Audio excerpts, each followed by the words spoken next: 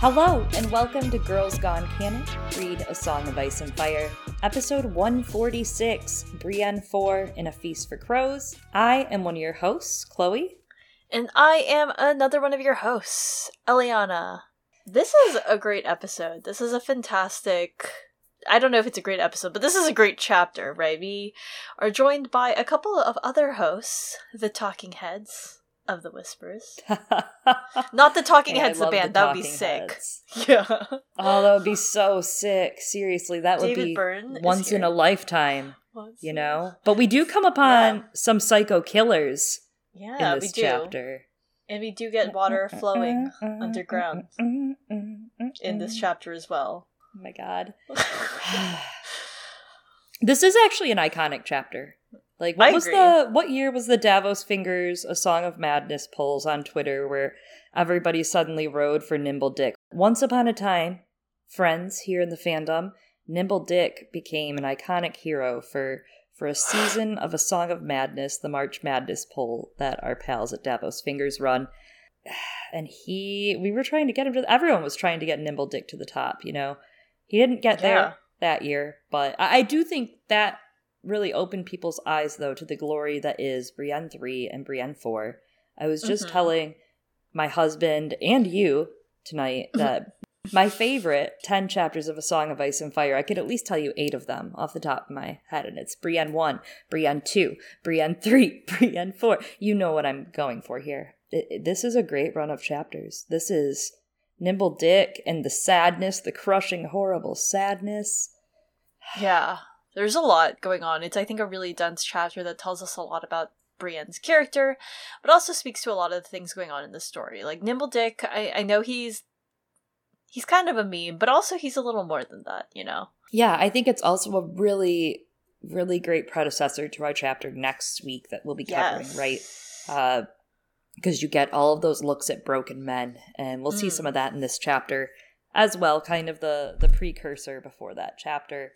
But next week's chapter is going to be more special than just being the Broken Man chapter.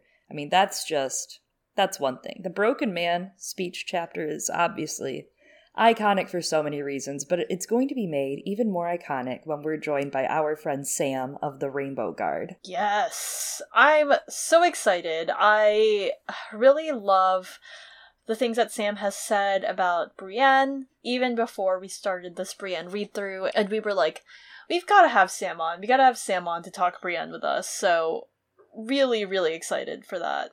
And, you know, he's written a lot about Brienne and about other characters in A Song of Ice and Fire. And you can find some of that over at therainbowguard.com and learn a little bit more about Sam before we have him on next week.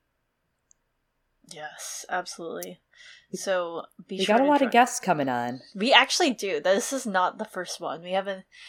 You know, Sam is just the first of the Rainbow Guard. This is a tease. Yeah, this is a wonderful tease of the Rainbow Guard. A whole tourney of coming up. This is the Lord Commander of the Rainbow Guard, I guess. That's right? True. To start us off. I think Starting it off strong. We can't tell you the other cloaks that you'll see and hear from, but you're going to find out soon. They're good. Yeah. I promise. Brienne is actually going to join. No, I'm joking. Brienne's with us every episode. Oh my god. We got Brienne of Tarth. Ladies. Brienne of Tarth, David Byrne. The Talking Heads. Brienne of Tarth. Again, once in a lifetime. This is a once in a lifetime. Oh my god. All right. This must be the place. I love y'all. Speaking of naive melodies, let's talk about another thing that we're doing. Well, hey, last month we had a really great time talking about Nymeria for Nyvember with our friends Ashea from History of Westeros and AK from YouTube channel of the Lord Commander, Alicia Kingston's YouTube channel. And it was a blast. We had so much fun. We got to talk about actually some stuff that is resonating in this chapter. I didn't think it would, but there are a few things that I kind of thought of and remembered. So I'm glad to have gotten such a fun refresher. If you are a patron over at patreon.com/girlsgonecanon, $5 and above, the stranger tier, you get bonus episodes every month about A Song of Ice and Fire His Dark Materials, and sometimes other books. For our December episode, we're so excited to announce that we are going to be doing a different song, not of Ice and Fire, but a Song of Achilles. We're going to be doing the Song of Achilles by Madeline Miller. I'm so excited for this. This is my book. I pushed for this one, and Eliana let me. She said, "You get to have it. Yes, I will give you this thing." Well, it's not just this, but we'll keep little things under wraps. But yes, I'm excited to do this book because also, I mean, Chloe's been talking it up. I know that other people have spoken to the virtues of this book already in the past, and it's always been on my list. So I'm glad to finally get to read this and close out 2021 with this book and with Chloe. I mean, hopefully I read other books, right? Like there's also there's time to read more books, but I'm just saying. What if there isn't enough time? Oh my god. Oh my god. You know, I'm going to be traveling over the holidays, so I hope I get some time to read, you know? I think holidays are a great time to read. They are. It's cozy, you know? Curl up with a hot mug of tea or cocoa or something. Read a book. Yeah. Some nog. Get some nog. You've been really pushing, like, this nog. Like, Chloe's all like, we're gonna drink eggnog and, like, you know, do our brunch, our Patreon brunch, which, yes, besides a bonus episode every month for patrons in the $5 tier and above, our patrons in the $10 tier and above get access to our Discord and our brunch/happy hour. You do not get access to our eggnog. You have to get your own eggnog. Yeah, BYOEN. And this month, we're so excited. We always joke that over at Discord and the voice channels, we play reindeer games. And Eliana and I have decided just now, just recently, very recently. Just before we recorded, we were like, we're doing it. We're doing reindeer games. The theme this year, December 18th, 1 to 3 p.m., is reindeer games. There will be reindeer games of a sort. Show up. You're going to be surprised. It's going to be a holiday miracle, and I'm excited. It's going to be laid back. We're just going to play reindeer games and have fun. Yeah, no one has to present anything unless, I don't know, you want to make a reindeer game? I don't know. It's holiday season. Everyone's going to be pooped, you know? We're just going to vibe. We're just going to hang out in the chat, come and go as you please, drink, be merry, do whatever you want, lurk, I don't know, just hang out. Yeah. Hang out. That's going to be, this month it's on a Saturday. It's Saturday, December 18th from 1 to 3 p.m. Eastern Time. Yes, we will be there. We hope you will be there. If you're in the Thunder tier and above, come check it out. You know, come check it out. Patrons get their own private RSS feed where their bonus episodes load right up. Certain tiers get early release. Plus the Discord is honestly a riot. It's a real riot. It's out of control. It is. Well, in terms of not as great news, it's like okay news. It's a holiday schedule. It's medium news. Yeah, it's a holiday schedule, right? And, you know, yes, you get reindeer games, but no, you don't get a Historic Materials episode at the end of December. But you do get two of them at the beginning. You have all been naughty. Yes. You've all been a little too dusty. And you have all been so naughty, and you do not get HDM for Christmas this year. But you do for January. When you turn over a brand new leaf, your resolution is that you're going to get 2 episodes of His Dark Materials in January, right? One at the front, one at the back. Hit it from the front, hit it from the back. That's gonna be... That's what we're doing next year in 2020. And we're going to be joined by our good friend Cassidy, who is a fan of A Song of Ice and Fire as well, but a bigger His Dark Materials fan. And I'm excited to kind of chat with them about His Dark Materials in the new year, because we're going to be finishing up the Amber Spyglass in 2022, just in time for the final series of the hit HBO experience and BBC experience, His Dark Materials. Yes. Fooled you guys. You thought I was going to talk about Game of Thrones. But no, she did not. We're talking about different book adaptations that are mostly pretty faithful for people who actually like the books. So, anyway. If you like the books, watch it. Watch it. We also are starting a new POV, right? We're going to finish Brienne in January, and we're hopping on to some new beginnings. Jumping into some beginnings with our friends. So this could be the start. They actually sing that at New Year's in that movie. It's on point, on theme. Yeah. We're not going to tell you. Not doing HCM, we're doing HSM. Oh my god. No, we're not doing High School Musical. That's why we're not doing it. No spoilers on the new POV. Y'all gotta wait. Nope. Y'all just gotta wait. There's been theorizing already, People used to theorize about the books. Now they theorize about our next POV. It's all gone too meta at the Discord, I'm telling you. Too meta. Too meta. It has. So yeah.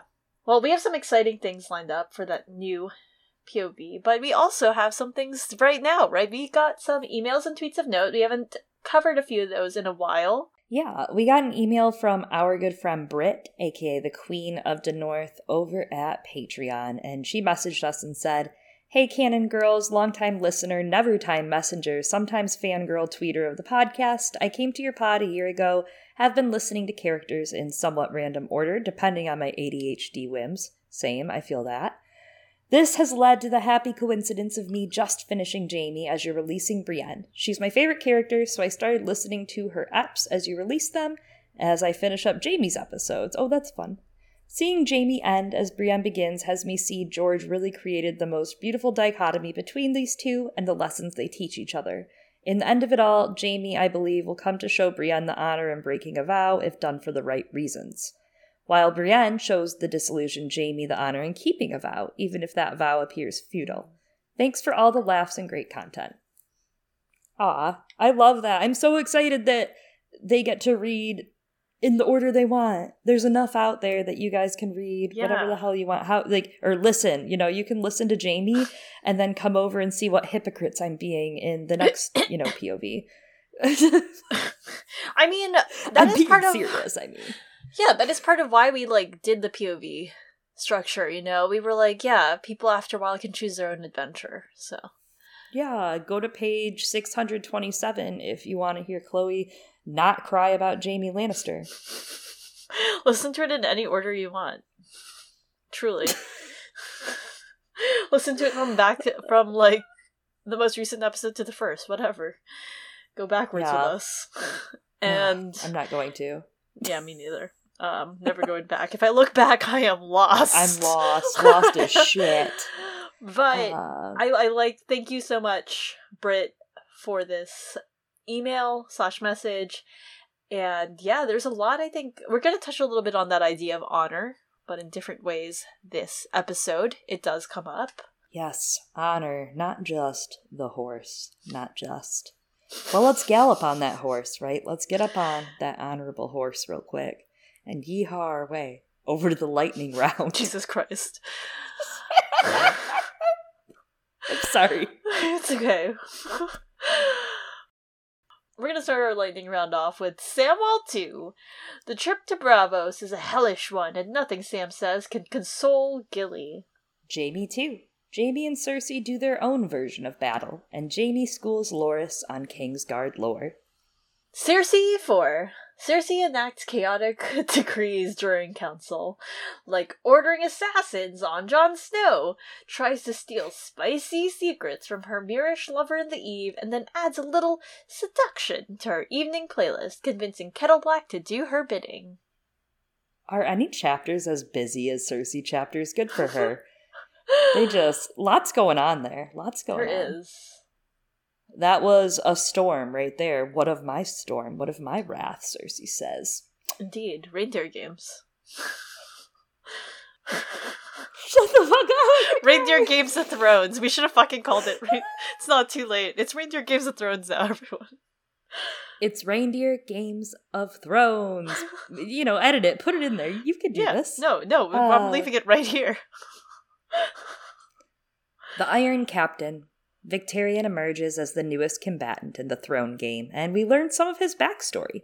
He gets a boner for his niece, and he starts to think about a new plan. The Drowned Man.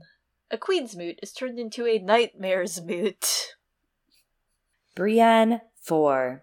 Brienne must not flinch in the face of terror at Cracklaw Point. East of Maidenpool the hills rose wild, and the pines closed in about them like a host of silent gray-green soldiers. Love the introducing prose, right? The beginning prose of George in these chapters has been gorgeous. I thought Kat's prose at the start of her chapters were really, really good when we just got through them, but this is pretty good. This one is very beautiful and really sets the stage. It shows the landscape, right? The war's torn through the Riverlands, and it's apparent as ever, the trees encroaching fallen and standing soldiers. And as we go through this chapter, it breaks down. The environment breaks down. Everything becomes kind of in ruins or covered in moss or mud and pine needles. And as we get into Brienne 5, they end up reaching a land that's so poor in resources, wealth, and land that the war has barely even touched it, right? There's not enough for the soldiers to want to go after or for their commanders to tell them to go after, which kind of makes me think about Brienne's journey because she's kind of going after no winnings, right? Mm-hmm. She is seeking something for no winnings at great cost to herself and those who aid her. The only thing that there is in it is honor for her. It's just like this real sad decrescendo as everything starts swirling around, like from here on with Nimble Dick. Mm-hmm. The land is showing us so much. It's telling us. It is. And it's, as you said, it's a great way to understand what's going on, not just outside in the environment, but also inside of Brienne. She's searching for a lot on this journey, honor, meaning, and right now they are following the coast, right? That's where they're searching along. They followed Nimble Dick's advice. They're trying to keep out of sight of the bay. The villages grow smaller and they seek shelter at night. Nimble Dick Crab sleeps with other travelers in a common bed, while Brienne and Pod share a room. Dick jokes that if they shared, it'd be cheaper, and she could just put her sword in between them. But Brienne doesn't trust him enough. She tells him trust is earned. Like gold. But Dick says she'll need to trust him when the road gives out. If he had wanted to take her gold at sword point, who is to stop him? And she's like, you don't have a sword? And then shuts the door, remaining silent until she is sure he has left the hall, because he might be nimble, but he is no Jaime Lannister and no Mad Mouse, not even a Humphrey Wagstaff. He is scrawny, ill-fed, with rusted old armor and a nicked dagger. You gotta feel for him, and later when she does give him the sword, oh man, it's so touching. Very touching that she's like, alright, I trust you enough to give you this fucking piece of metal. Yeah, and to let you also, like, come into this with me, right? Because yeah, it doesn't work out, right? Yeah, he's also not like a very reassuring character. I get it, you know, like he's kind of like the singing every few minutes and not taking things seriously or answering questions straight. I could see where traveling with this man for more than 3 days may grate on you. That's all. Yeah, absolutely.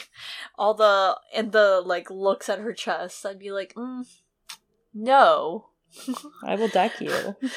A lot of their conversations, right? It's just like them speaking and it's just Brienne replying with no. And it doesn't seem like she ends it there because we go into her like thoughts, but that's it. She just goes no. I do love that. That's a mood. I do love that. Yeah, the dialogue is scarce for her. She's very quiet. She's very reserved and guarded. But not as much with Podrick anymore, right? She's starting to really develop a relationship with Podrick, especially because she does not trust Crab. She later asks Pod on the road to be her guard when they have to run out of inns later on the road and shelter in rocks or in ruins. He offers to kill him if Crab tries to mess with him. She's like, whoa, that's a 10. Bring it back to a 5. Bring it back to a 5, Pod. Don't fight him. Wake me if he tries anything suspicious. The next day, she catches Dick in her saddlebags while she goes to make water. He finds only flour from the cook at the Seven Swords, and she tells him, I keep my gold on me. And he says, I was only checking to make sure you have the gold you promised me, and that you weren't going to cheat me. Brienne's like, hope you're a better guide than a thief, because you suck at stealing, buddy. Suck at stealing. Yeah, actually, he is a better guide than he is a thief. Anyway. He'd make a great tour guide. He did find the person they were looking for, He told her so much lore, right? Yeah, that's true. On the way. Oh my God, you're right. Tour guide. He actually would be a really good tour guide. Oh man. That was his calling. Shit. And he provides entertainment, He, as you said, he often sang as they went along, which maybe it's like entertaining when you pay a person. Mm-hmm. When you want to be sang to? Yeah, when you want to be serenaded. And sing that. She's like, you were actually not the Talking Heads. No, they're going there. They're going to go see them. And she suspects that he meant to take her off guard and charm her, often asking them to sing along. But Pod is too shy and Brienne doesn't sing, and we have this great line. Did you sing for your father? Lady Stark had asked her once at River Run. Did you sing for Renly? She had not ever. Though she had wanted. I love the trailing off she had wanted and where it falls in our other ladies in the story that have been saying it, right? Like Catelyn crying out that she wanted versus Cersei's crying out during sex that she wants. And also just how it sits against that Brienne always craved that approval and that kind of, it's like that unconditional love, that feeling of being unconditionally loved and cared for and safe and home.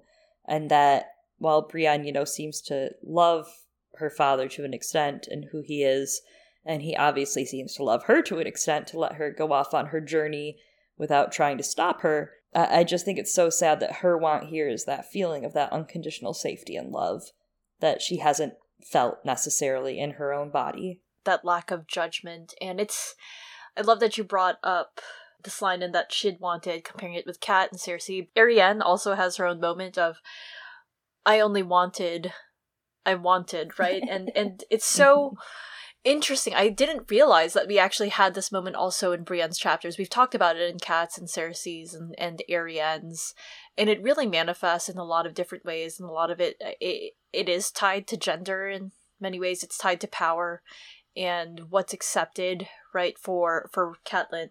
I mean, we covered all that, so I'm not going to rehash it all. And Cersei will get there more one day, but obviously there's a sort of bloodlust involved in that too, as we find out. And then with Arianne, I'm not convinced she knows what she wanted, but part of it is that she, I think, wanted, as you're talking about, right, that unconditional love, that parental approval, right? She wanted to be Princess of Dorne, and she wanted her father to see her as Princess of Dorne and all that to prove herself. And Brienne's kind of like on that journey too, right?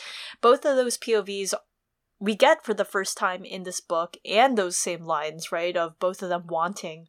For them, it's sort of wanting to go beyond what they're allowed to do or expected to do as women, what they're permitted to learn and do. For Brienne, she wanted to have the freedom to do this thing that is often feminine coded without being mocked. She had wanted to sing, and I think there's another loaded aspect there too, right, especially within this chapter, which is about legends. She'd wanted to sing, she wanted to perform the songs, and this chapter is a little bit about performing the songs too, but in a different way. And there's that aspect of her wanting to be able to do the things she cares to do, be a knight. Yeah. And also there's toxic masculinity in that she can't sing, songs happily. And we kind of see that since Nimble Dick has been rejected from society in some manner, like he's either on the run from being like a broken man, as we'll talk about, or, it's kind of interesting that he's on a horse next to her singing happily and she can't. She can't. Yeah. Not if she wants to be taken seriously as a knight, as, a person in this skin.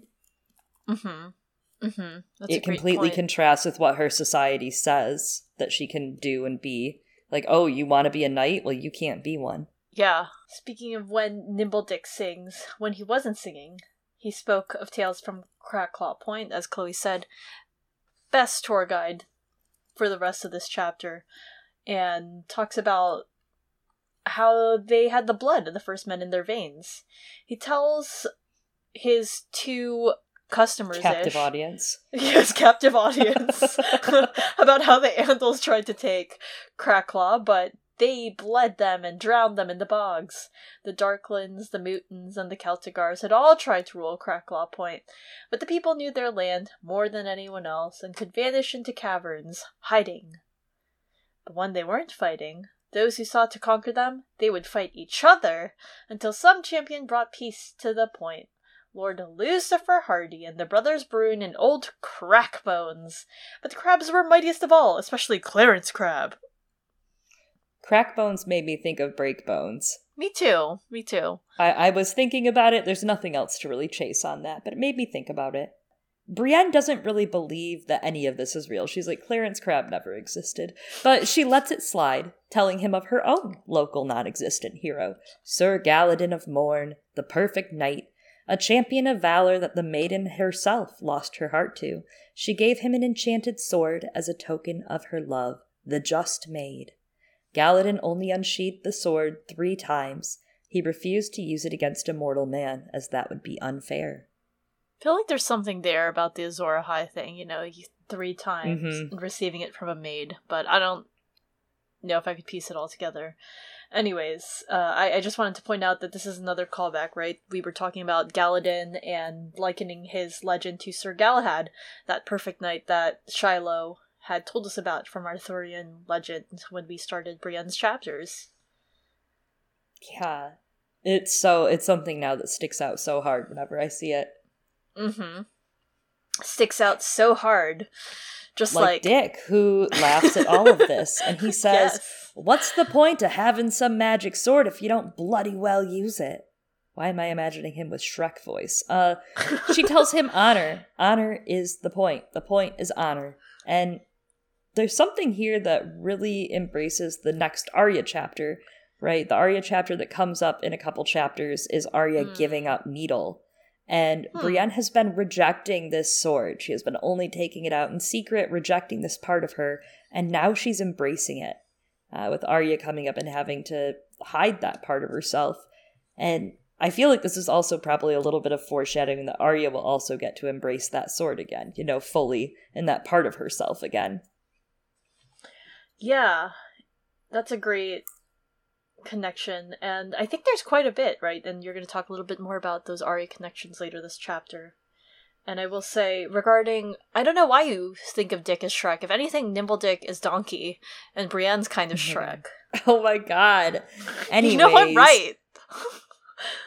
I would also say, thinking about Arya's chapter, that chapter also has all of the creepy faceless men and the whispers, like Jaqen says she must whisper to him or something, like to understand more of what she's learning, and then she is taking on all the black and white stuff. So it's also kind of spooky because Brienne also, as she ascends up the cliff to the ruins, to the whispers, and you get all below the caves and caverns.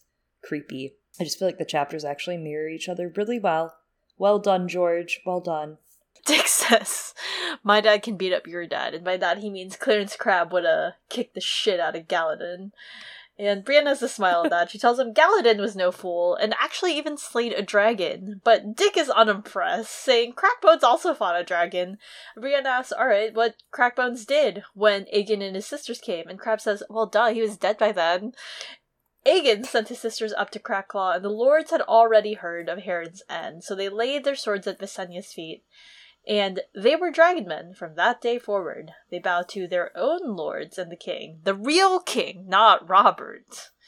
Okay.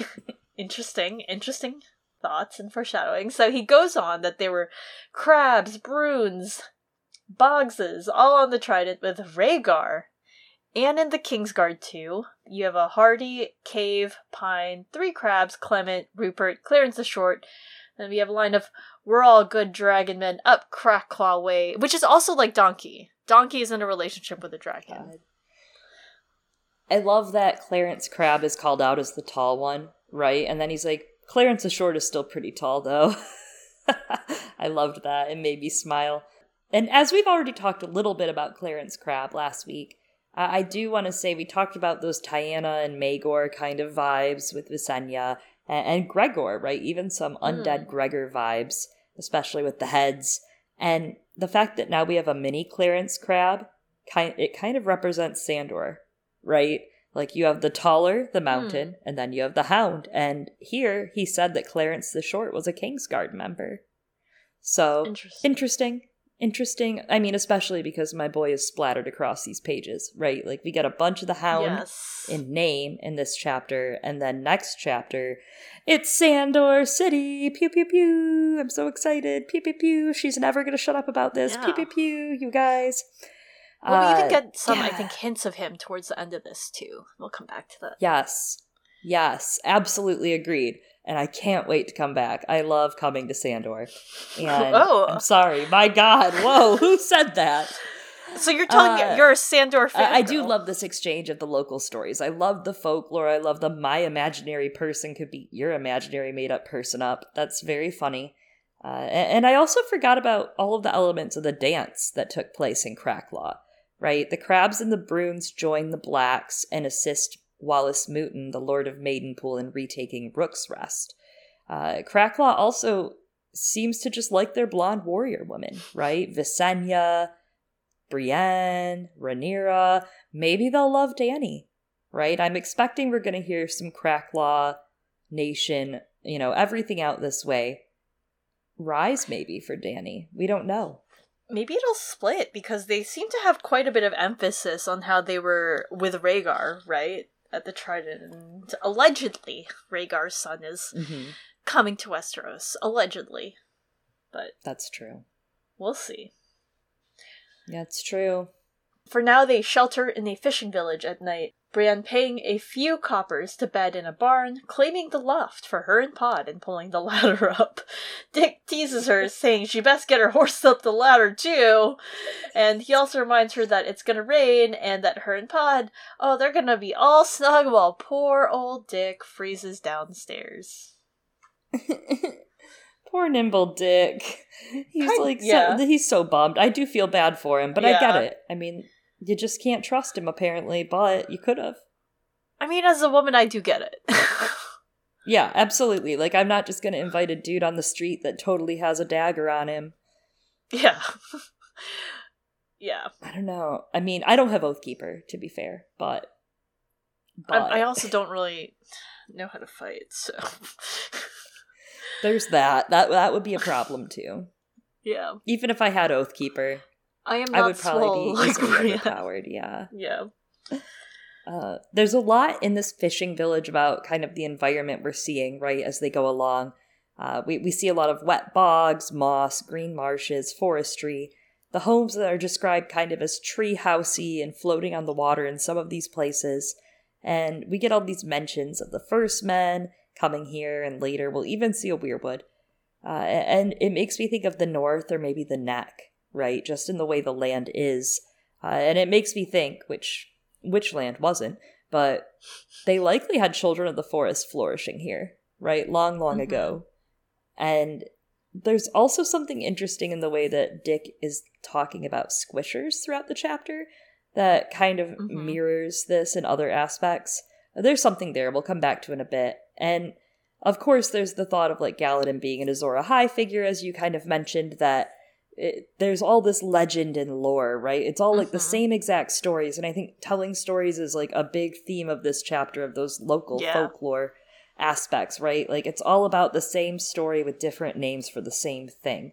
And we're talking a lot about this over at His Dark Materials right now. No huge spoilers, but in some of these chapters about creatures called the Mulefa, a people called the Mulefa, and about how they have the same things, just different words and different actions to describe those. And Gallatin is to Clarence Crab here for them, right? Yes, absolutely. The local legends, right? And those are valuable too, right? It tells you a lot about a culture and what they value. There's something of that, as you're saying, right? There's a lot of magic here, so we see that there's people here still value that sort of magic and mysticism. Yeah. He makes his bed on a pile of hay below them, below the loft, and Pod and Brienne yawn and curl up. Dick calls up to her and says, I never knew such a mistrustful maid. And Brienne thinks of yelling back, I was not always wary. She then thinks, when I was a little girl, I believed that all men were as noble as my father. Even the men who told her what a pretty girl she was, how tall and bright and clever, how graceful when she danced. It was Septa Roel who had lifted the scales from her eyes. They only say those things to win your lord father's favor, the woman had said. You'll find truth in your looking-glass, not on the tongues of men. It was a harsh lesson, one that left her weeping, but it had stood in her good stead at Harrenhal when Sir Hyle and his friends had played their game. A maid has to be mistrustful in this world, or she will not be a maid for long, she was thinking as the rain began to fall. While the lesson that Brienne learns is painful in its own, different way, it kind of reminds me again of Sansa's current journey, as Brienne's remembering her own, and, the dispelling of those myths that we grow up with. I know that, Brienne, we all know, is actually, in fact, very tall, so I don't know why Septa Roel, said this thing. That's, an objective fact, right? She's probably, as we can see, pretty bright and clever, and arguably pretty, depending on the beholder, and, I don't know, Septa Roel seems like she sucks and is dumb, but it's the moment that Brienne learns that people say things to win her father over, and her claim, and it's just like Sansa, despite many, actually attesting to Sansa's beauty, when it comes down to it, it's all still a stand-in for her claim, and how this objectification really cuts across for females in Westeros. And that is part of her being her father's heir, right? That pressure of that she somehow still is his only surviving child, and that she still does have a duty if it so falls to her. And there's also something in it, I don't know, you might know this term, but having something under your belt to fall back on, right? You know this term, this idiom. I wanted to go to college for the things I wanted to go to college for. I wanted to go to school for the things I wanted. My mom always said, you should have this under your belt, though. Choose something more sensible so that you have something under your belt, just in case, to fall back on. That was a phrase commonly tossed around. And it's the worst phrase, because it's have you ever been told, follow your dreams, but do it less? Follow your dreams, but don't. But make sure you don't, just in case. And there is something like that. She's not free with that lifestyle, but she still has to protect herself and protect her honor, of being a maid, in case it's still that cup falls to her, and she's forced to come to do that duty. Yeah, that's a great point. She's got a lot on her shoulders. Good thing they're big. She's carrying a lot, like the plot. She is carrying a lot. Well, at Bitterbridge, she had sought out her suitors in the melee, battering them one by one. You got Pharaoh, Ambrose, Bushy. Bushy sucks, but I like his name. I like just saying Bushy. Mark Mullendore, Raymond Nayland, Will the Stork. That one's a good name too. Harry Sawyer, Robin Potter. Oh, I see. This is George shitting on Harry Potter because of the Hugo Awards. That's not a joke. I'm being pretty serious. And I know. So we have this line from that time of, and when the last of them had fallen, the mother had delivered Connington to her. I am gleeful. I am full of giddy joy at this little passage. I fucking love Brienne. What a great. Can you imagine all these men that ain't shit, that you hate so much for what they've done to you, and you get to beat the shit out of them in a melee? Oh, girl, good for you. And also, the way this line is phrased is amazing. And when the last of them had fallen, the mother delivered Connington to her. It's interesting because if the father is for justice, is the mother, in this instance and in other instances, for vengeance? Because that's how Brienne embraced it here, that the mother delivered her justice, which is really just some merciless vengeance. The mother's merciless vengeance? I'm just spitballing it. No, I think you're onto something, because if you have to pray for the mother for mercy, right? That means mercy isn't always a given, right? Like, mercy isn't always given. It can be taken. And I think that's what we see in Kat's chapter. I love that you've, like, called this out.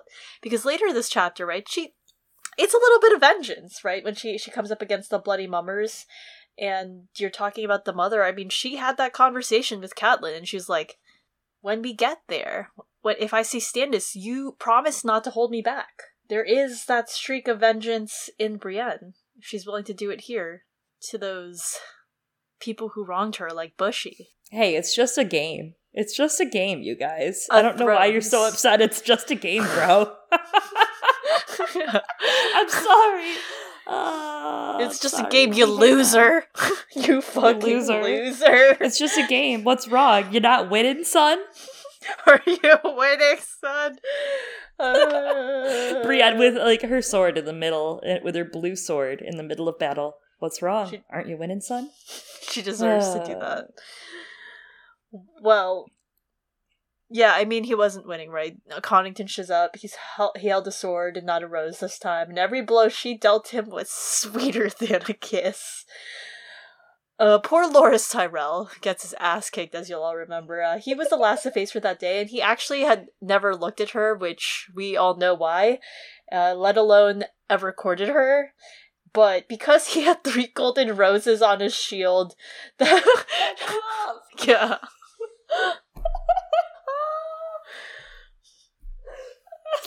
Brienne fucking hated roses. She did. She really did. Yo, this girl has so much style. Oh. It was pretty stylish, though. Remember when Catelyn watched it, she's like, wow, damn, what's going on here? She's like, that night won. Why are they booing? She's right. It's just really funny that all these guys were fighting for her pussy. And they're like, yeah, hey fellas, is it okay to, chase a girl for her pussy, but then pretend that she's really just really ugly and that's why you were doing it? And she's like, no.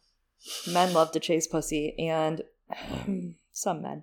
Brienne falls asleep in the present, dreaming of that fight, and Sir Jaime fastening a rainbow cloak around her shoulders. Oh, it's gonna happen, y'all. It's happening. I'm just saying. There's gonna be a cloak around them shoulders. And they break their fast in the morning, the rain coming down. Nimble Dick suggests they wait out the rain, but Brienne says, no, we ride today.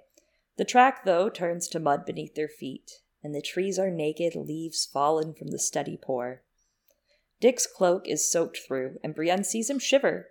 She feels a little bit of pity for him and thinks he probably hasn't eaten well. She wonders if there actually is a smuggler's cove, or even a castle called the Whispers. She thinks that hungry men do desperate things. I love this so much. We're going to talk about it more next week, but in the next chapter, the Septon tells her what he does with hungry men when they find hungry, broken men. And earlier, when Podrick said to her, well, I'll kill him if he tries anything, and she says, no, just wake me up and I will deal with it, Podrick. The Septon says the same thing to their group when they get their next chapter. He says, no, if we are come upon by broken men in the night, let me deal with it, wake me up, and I will talk to them, help them pray, get them some food because they're probably hungry. And so here, just from watching Nimble Dick, and when she kind of is struck with that realization of, oh, he probably hasn't eaten well. He's probably hungry. Nimble Dick, I mean, he's described as having a torn patch on his outfit, right? He's probably a broken man. He's probably a broken man from one of the sides of the war out here. He's probably on the run after leaving his regiment. Absolutely. It's a great observation in the way that he ties into the rest of this story. And yeah, it goes to show he's a complex character for as little as he is in the books. Yeah, his 2-chapter stint. Like 1.5, 1 1/3 chapters. Yeah. Or less. She watches Dick's movements throughout the day. Suspicious as always, and as the night falls, they're forced to make shelter among rocks. No trees are around to shade them, but at least the rocks kept the wind off. Dick says they should watch out for squishers in a place like this, and Brienne's like, what the fuck is a squisher? And Nimble Dick Crab says, they look like men, but up close, their heads are too big.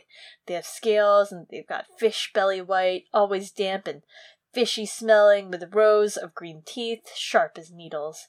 They come by at night and steal bad children, paddling them with webbed feet, and the girls that they keep to breed with, but the boys they eat.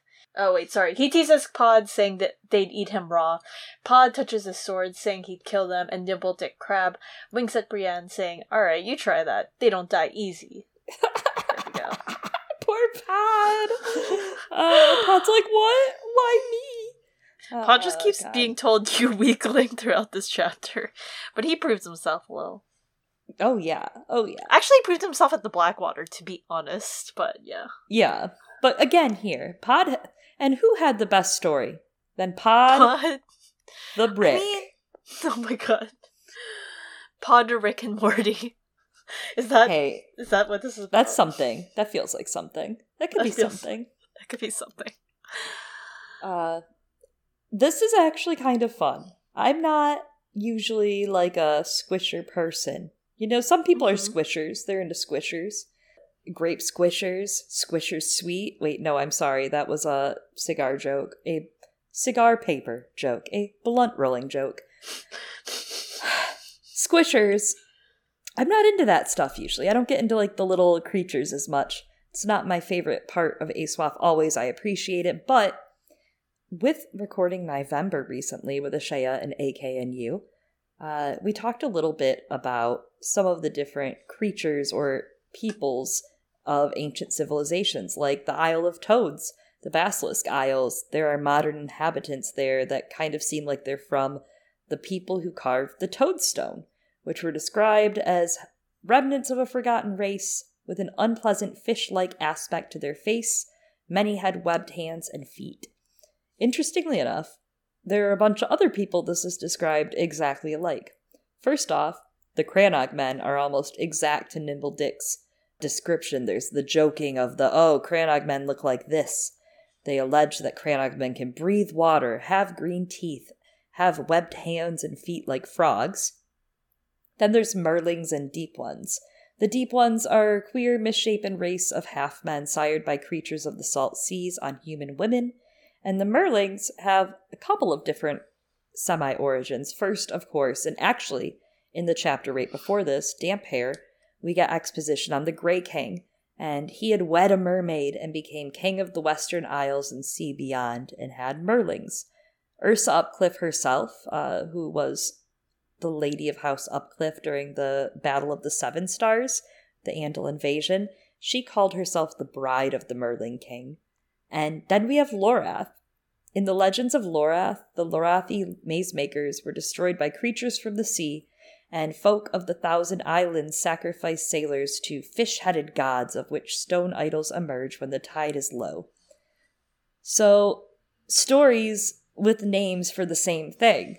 Again, right? Like, did some of these peoples get it on back in the ancient day to give us what we're hearing about now?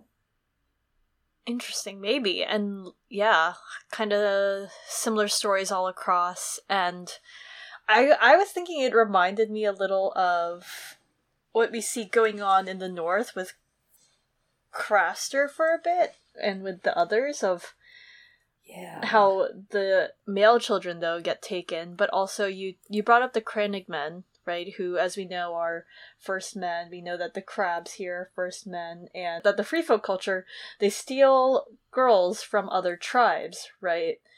And this reminds me a little of that, right? Like, is this a story that got passed down of the old customs that eventually they stopped adhering to but are still practiced on the other side of the wall or something? Yeah, I definitely think there are also some major others vibes, just the way the squishers get talked about throughout all of this. Yeah. And also, they've got a fun name. It's a good name. It is a good name. I don't love all of, like, the names, but Squishers. Bushy. Maybe I just like sounds, anyways. So yeah, something interesting going on there. And also, I feel like Pig, who we're gonna see later, emerge from the wood. He looks a little like a squisher, in my opinion. Yeah. The way he's described, he looks a little monstrous. Well, right now, it's too wet for a fire, so they resign themselves to the cold night, and Brienne thinks about Nimble Dick Crab's stories. That they were lively tales, but she'd met amusing men before, like Mark Mullendore with his little monkey. Like, honestly, I don't really know anything about Mark Mullendore other than, like, that he is a monkey, and I guess Brienne thinks he's amusing, so fascinating that he keeps getting brought up. He must not be that great, right? If his entire personality is just that he owns a monkey. He's like one of those guys, right? He doesn't have a personality. Anyways. So soon, Podrick snores and she's left alone to think in the darkness. And she thinks, are you there, Sansa? Waiting at the whispers for a ship that will never come? Who's there with you? She sleeps twice. The second time she wakes, heart-pounding, convinced someone stood over her, only to see that Nimble Dick Crab is curled on a rock and pawed asleep as well. It was just a dream, and her cloak got tangled on her ankles. This is stressful. She wonders if she made a mistake, abandoning Sir Creighton and Illifer, and thinks they were honest men. She then thinks that would that Jaime had come with me, but he was a knight of the Kingsguard, and his place was with the king. Besides, she wanted Renly. She thinks, I swore I could protect him, and I failed. Then I swore I would avenge him. I failed at that as well. I ran off with Lady Catelyn instead, and failed her too. Oh, baby girl. Oh, baby girl. Besides, she wanted Renly. Honey, no, you don't. You don't. Both you don't. You and I, him. like, made a face, like, do you? You'll grow out of that. We read that aloud. Girlfriend. And also, who's going to tell her that she has a giant crush on Jaime's cock? It's not going to be me that tells her. Someone needs to tell this girl. But, someone, displace that shit for now. Whatever you got to do, Brienne, get through it. You have a lot on your shoulders. Like, to be honest, like, I think I was also dating an almost married man when I was 19, now that I think about it. But, my God, she's taking on too much trying to prove herself here, right? Like, all she's doing is trying to prove that she can be a knight, that she can be with the greats, that she can do that. She can slang sword. But she's taking on so much, she doesn't have to prove herself to anyone. Yeah. I love you, Brienne. She doesn't. You were asking who's going to tell her, and I forget who it is, but at the end of her chapters, right? That's who tells her, the fucking, like, the Brotherhood without banners, and, like, in the worst way possible. They're like, yeah, we caught you, and you wouldn't shut the fuck up about Jaime, so, like, you're in love with him. And she's like, no, I'm not. And they're like, you are, and we're gonna kill you for it. Worst way to find out you have a crush, I'm pretty sure. Well, what do you choose? Murdering your crush or being with him? What is this, Squid Games? Oh my god. Wait, this is the Reindeer Games of Thrones. Oh my god, we're putting this in Reindeer Games. Only ultimatums, terrible ultimatums. Chloe, Jaime or sword? Sword, every time. And, I mean, there's, regarding Renly, and coming back to that, there's a lot in this chapter, as we've been saying, about the stories that Brienne's, like, learning and unlearning about the world, and, like, the songs and those myths, and she's just, like, not ready yet to let go of the myth of Renly. She wasn't even ready when she got woken up and was told, we're gonna kill you for liking Jaime. She's like, no, I like Renly. Because, like, she's not ready to, like, replace the myth with something real. And that's a lot of what this chapter is about, right? Like, her journeying between the two. And as you all know, as we relive her life with her, and also from what we've seen, she's realized reality isn't beautiful. It's not like the songs. It's not safe. There isn't necessarily honor in it. And you know what? Unfortunately, there isn't that much honor, according to everyone else, in the man that she wants to. But again, allegedly, she does not want him. So she lets Renly become this comfort story. And when I say that, I mean, he's a fairy tale. Like, it's not that he's, like, comforting to her, right? It's a story she tells of herself, about herself as a failure, because it's comfortable to her. It's comfortable to just think of herself as a failure, because that's what she's been told her whole life, because there are no stories of maids like her, and the ones that are kind of like her, like Dany Flint, like, those end terribly. And it's just really heartbreaking to see how much of her story is driven by this feeling of failure. And like you said, like, needing to prove herself, and it's very hero's journey-ish. Yeah. This need to prove oneself. It's like, at least I'm failing as a knight. if I fail, if I am stripped of my life, at least I did it as a knight. It's very... yeah. She did it on her... She's trying to do it on her own terms. I did it my way. So, she's gonna do it. She's gonna rewrite those books, man. She's gonna rewrite them all. I'm so proud of her already. You go, baby girl. You're doing amazing, sweetie. She is doing amazing. Brienne hacking a guy with Oathkeeper at the end of the chapter. Me, you're doing amazing, Brienne. Keep it up. No, really, please, keep it up. Sir Goodwin's shade. You're doing amazing, Brienne. Did you see that, Sir Goodwin? Yes. Yes. The next day, the road dwindles down to pebbles, and then it dwindles down completely. They land at a wind-carved cliff where a small castle stands. She asks if this is the Whispers, and Nimble Dick Crab is like, no, that's Dire Den. That's where Lord Brune sits. The road ends here, and then it's only the pines ahead to guide them. Brienne asks, how do we get up and into those pines? And Dick says, you stay close to me, which she doesn't like to hear. The Brunes of Dire Den, they are distant cousins to our favorite Lothar Brune. Distant cousins. They actually rejected him. Don't awe. Don't awe. Yeah, be sad. Be somber. No, I'm excited about Lothar Brune. Okay, well. As you said, he is our fave. He is. We love Lothar Brune. I do love that it's Dire Den, because he is kind of a bear, right? So it's like the bear man, the bear cave, the bear den. I don't know, it's sad that he was rejected from Dire Den, but I will say, here he is, appearing kind of in the background in our heads. He's appearing rent-free in this episode, as he's an ascending character. We've talked about that great series of ascending characters. He's one of them, for sure. He starts off, we see him in Agot, real small at the tourney, and now look at him. Now he is an actual Feast for Crows character. But it is a great connection since he comes up in the Elaine chapters. Yes. Great point. Great point. Great Her chapter point. Is... Oh my god. Fuck.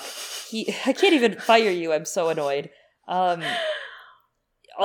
do think this chapter is littered with Arya and Sansa, right? Like, everything pertains to them, which is really well done. That it's not just Sansa, but it's all these connections to Arya as well. Yeah, absolutely. And it's really, really prominent. Yeah. The steps have been carved into the rock to help the climb. They pass through walls of rock, eroded by wind and water. In some spots there are fantastic shapes carved, like an ogre and a stone dragon. Podrick, however, notices something else. A rider ahead. A real one, not made of rock, because Brienne's like, I don't see it. Following them, in fact. I'm glad Podrick was keeping watch. Someone had to. Crab says, don't squint at me. He's not to do with old Dick. He's at least not a squisher, Dick says, very optimistic. And they can all agree on that. They climb the last bit of the climb, and when they emerge, they are beneath the castle walls. They see a face peer down from a parapet above, possibly a woman, as Lord Brune is too old to walk the walls, and his grandkids and sons all left to fight in the wars. Brienne knows this means they will receive no hospitality from the castle.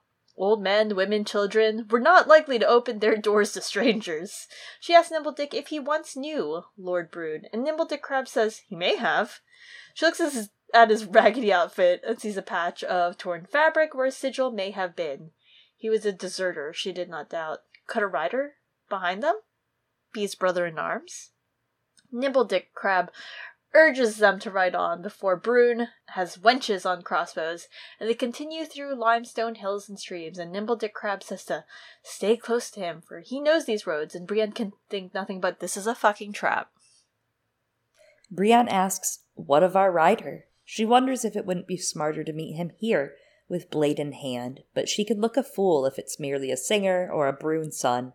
She decides if the rider still follows them the next day, she'll deal with him then. They leave, the castle growing smaller behind them, sentinel and soldier pines cropping up around them again.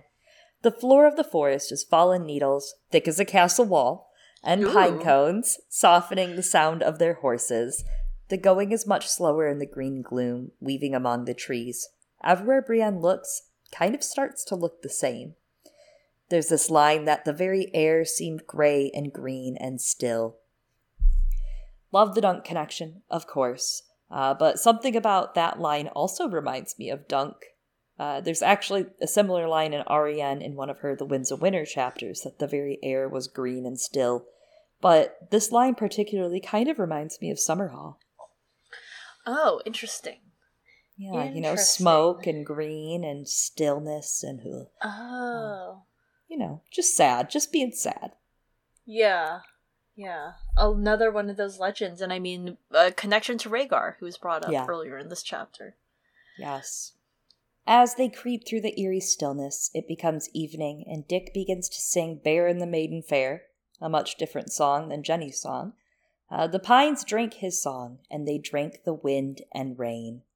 He stops after a while, and Podrick breaks the new silence, saying, "This feels like a bad place." Brienne feels the same, but she vows not to admit it, and she says, "It's just a wood. There's naught for us to fear." Podrick's like, okay, but what about the squishers and all the heads? And Dick laughs, and he's like, "Oh, you're a clever lad," to Brienne's annoyance. She tells Pod, "There are no heads and no squishers." Stop bonding.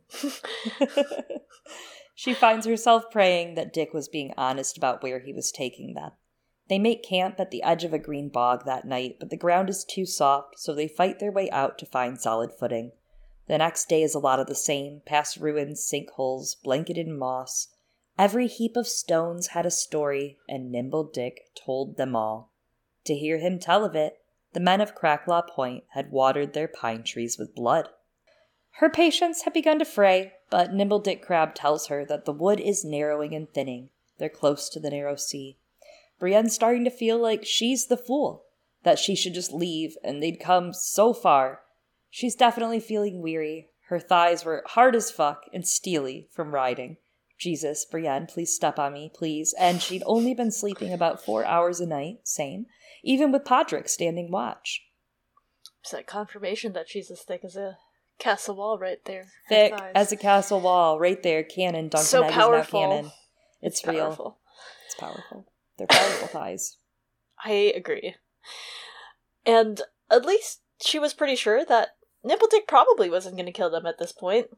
If he was, he'd have done it by now. Maybe he was looking to take them to a robber's den, though, with treacherous kin, or leading them in circles, waiting for the rider to catch up with them. But they hadn't seen the rider since Dire Den, though Brienne knows that she may have to kill this rider at some point. The notion makes her queasy. Sir Goodwin had told her more than once that she has a man's strength, but her heart was soft as any maid's. We have a line of, "It is one thing to trade in the yard with a blunted sword in hand, and another to drive a foot of sharpened steel into a man's gut and see the light go out of his eyes." I was trying to channel that yes that I said earlier, but I don't know if that was the same accent. Sorry, everyone. You're workshopping it. It's okay. We are workshopping it. Not that we're ever find gonna ourselves. See him again, probably. I mean, when will our reflection show? Oh my god. That is actually in this chapter, basically? Is it? Actually, it might be. It actually might be. I think I remember thinking that. Something like that. Yeah, we'll come back to this and sing it. I like that this is showing us Brienne has some similar values as what's kind of been instilled in the Stark story, right? Man who passes the sentence, swing the sword in some aspects, a similar kind of value. And I do also love the idea of like putting what Sandor says to Sansa in clash, that killing is the sweetest thing there ever is against this. Because it's not. It's a very different thing and a very different mindset. And we continue on and get that to toughen her up, Goodwin would have her slaughter pigs and lambs with her father's butcher. But when the butchering was done, she'd been blind with tears, her clothes all bloody. Goodwin had doubts still. He said, "A piglet's a piglet. It's different with a man." He told her when he was young, he had a friend who saw a champion in the yard, but when war came to the stepstones, he saw that same friend drive a foeman to his knees and then hesitate, which cost his friend his life because his foe found a chink in his armor. Again, reminds me so much of Sandor in even the butchering, right? The way that Sandor rode down Micah, rest in pieces, Micah Mintz. And the idea, again, killing is the sweetest thing there is. A piglet's a piglet. It's different with a man. Goodwin told her that his friend's strength and speed had been worth nothing. It had been worth less than a mummer's fart, he says, because he hesitated, and he told her to remember that. Here in the piney wood, she promises his shade that she would. She sits on a rock, holding her sword's edge, and swears to herself, I will remember, and I pray I will not flinch. So, it kind of sucks that Sir Goodwin says that Brienne might not be able to kill because she has, like, a maid's heart, but I guess that, like, kind of, like, sexist comment is softened by the fact that the real life story that he gives is actually of a man. So he's kind of comparing her to, like, this really awesome knight that he knew, who was, like, amazing at fighting, and very talented, and still failed, so maybe it's not as bad. I don't know. But Sir Goodwin, just in general, though, I want to give him props. He seems like a great teacher because he falls in the same camp of, like, the men that Brienne realizes, like, oh, maybe not all men are good like my father or maybe like Sir Goodwin, right? Like, he seems like a pretty supportive teacher and recognized her strength and skill and was willing to take her on as a student. Mm-hmm. Better than Septa Rowell. Yeah, and look at her now. She's done amazing. She learned much more confidence from him than she did from Rowell, you know? For sure. Yeah. And she lives up to the lessons this chapter, I guess. Yeah, there's even something kind of, like, parallel in that. It reminds me a little bit of Lord Tarley, but obviously this is a much different aspect of how he used to try to make Sam toughen up. You know? The different manners in which he was like, Sam, we gotta toughen you up with your maid's heart, and Brienne hearing this from Goodwin, that she has to toughen her heart up in order to kind of pursue this hobby, this, you know, side gig. As a knight. The little sketches that she performs with her friends on the weekends. Yeah, side gig turned... Her side hustle is now her main gig, though. This is just a night open mic. Yes, an open mic. Wow, hedge knights are just open micers. Someone should make that comic, an open mic knight, like a knight who goes around doing stand-up. Anyway. They saddle up the next day, and a castle comes upon them without warning. Ancient, tumbled down, abandoned, they've found the whispers. Dick tells them to listen, that they can hear the heads whispering. And they can. Brienne and Pod listen and hear a faint murmuring coming from the ground.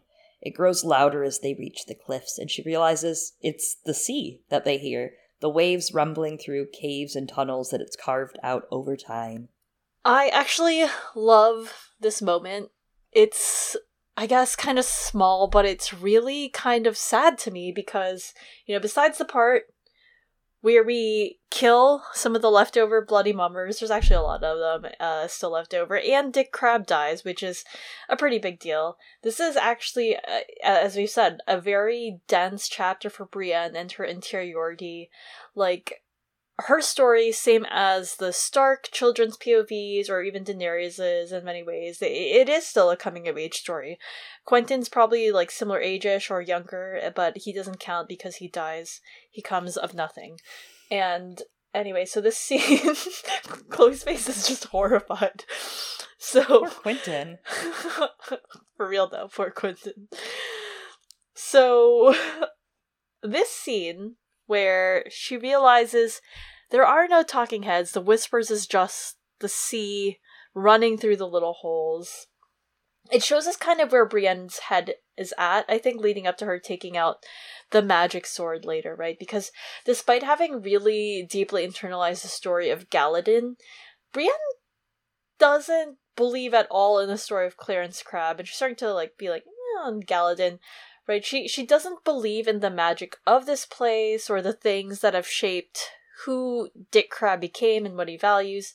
She's losing faith in the stories and the songs, and you can see it in the disappointment with, like, how mundane it turns out that the whispering is. Like, when she realizes, oh, it's just the sea, and she's convinced that there's nothing more to it until later. And I'm gonna come back to this. Yeah, the magic does come alight later. I love it, and I can't wait for you to highlight that for us. And I think there is a lot of build-up here, right? Like, the coming of age, having Goodwin kind of be the background, the little inside voice here for as she's about to basically have her first real kill, right? Like, not real kill and not just self-defense, her first real, gutsy kill, some could say. It's very gutsy. Yeah, and like you said, last chapter or chapter before, this chapter kind of has her magical girl transformation go on when she uses the sword for her first real kill. Very card captors, like you said, but also kind of like when Sailor Moon finally gets her vape pen that transforms her. Yes. When am I going to get my Sailor Moon transformation vape pen wand? I'm trying to remember one of the ones that has a sword. I want to say Akazukin Cha-Cha might have one. Utena definitely has one. Ray Earth, maybe? Maybe Ray Earth? Anyway.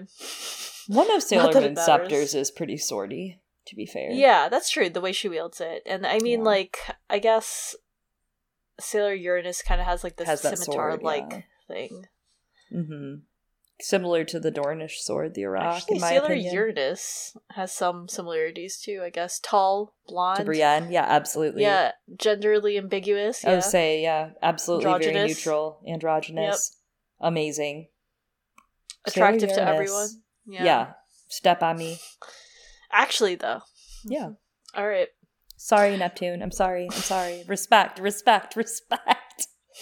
I am only giving respect to Sailor Uranus. Both. And Brienne. I mean, I think they share. They definitely share. I think that's canon, too. Maybe a little. Anyway. Brienne gazes off the cliff, tying her horse to a tree and watching the waves swirl around what Dick calls the old beacon tower. It fell when he was just a child. The cliffs collapsed as well, which had stopped smugglers from landing there after that. Dick puts his hand on her back, trying to show her something far off with his other hand, and she steps back immediately, telling him to unhand her. Get the fuck off me. She asks where the gate is, and then she's like, is this fool of yours the type of man to hold a grudge? And he says, well, I don't know, maybe, on account of I did sell him some bad maps and left out that smugglers don't actually come here anymore. Brienne can't imagine Dantos posing a threat, and she's like, well, we can ply him with some of your gold that I'm going to give you. That is, if he's here with the girls. The gates of the castle are rotted, half come down when she tugs at them. The iron's rusted, covered in poisonous ivy, and they look for another gate. They find one next to a picked blackberry bush that's been hacked down to cut a path to the door. Brienne realizes someone has been here recently. Dick says it must be the girls and the fool. Brienne could not believe it. Even a wine-soaked sot like Dantos Hollard would have better sense than to bring her to this bleak place. You know, Littlefinger did bring Sansa to his crumbling-ass MTV Cribs pad, though, so I'm just saying, don't give these men too much credit, Brienne, please. Agreed. Agreed. Ugh, that's so typical. Anyway, Brienne is filled with unease, knowing that she won't find Sansa here, but she has to look. Someone who needs to stay hidden was here. She tells Pod to watch the horses and Dick to come with her. Pod's upset, but she reiterates the horses are extremely important to their mission, that he's the getaway driver. I mean, the horses are, in fact, important. It's transportation. So they jerk the postern door open, its hinges screaming, and Brienne draws her sword.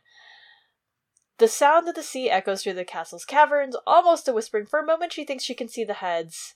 She's like, I should have used the magic sword, she thinks, and asks Podrick to get her sword. She gives Dick the sword she was using, then pulls out the ornate scabbard with its lion heads, and Dick's like, oh shit, inside of his head, but you can kind of see it. Anyway, so she swings it around, and it's like, even the sound of it is sharper than an ordinary sword. I love that. It's so mystical. There's also a reference in there, Damphair had his chapter right before this, and the line, pulled at a rusted iron ring, its hinges screaming in protest. And of course his line is, as 1,000 voices shouted out his brother's name, all he could hear was the scream of a rusted iron hinge. So, screaming hinges, and it is, that does signal what horror is to come, because there is a lot of terror at chapter's end. But before we get to that, what a magical and suspenseful little passage. You can just hear it, right? Your hair on your arm kind of sticks up, and I do feel anytime Oathkeeper is unraveled, it's a masterpiece, right? It's so mystical, And Brienne really respects the tools of her trade. Just like Galadin the Just, her sword is kept only for sacred occasions, and just this once, she's swayed by the stories and song that she should use her magic sword.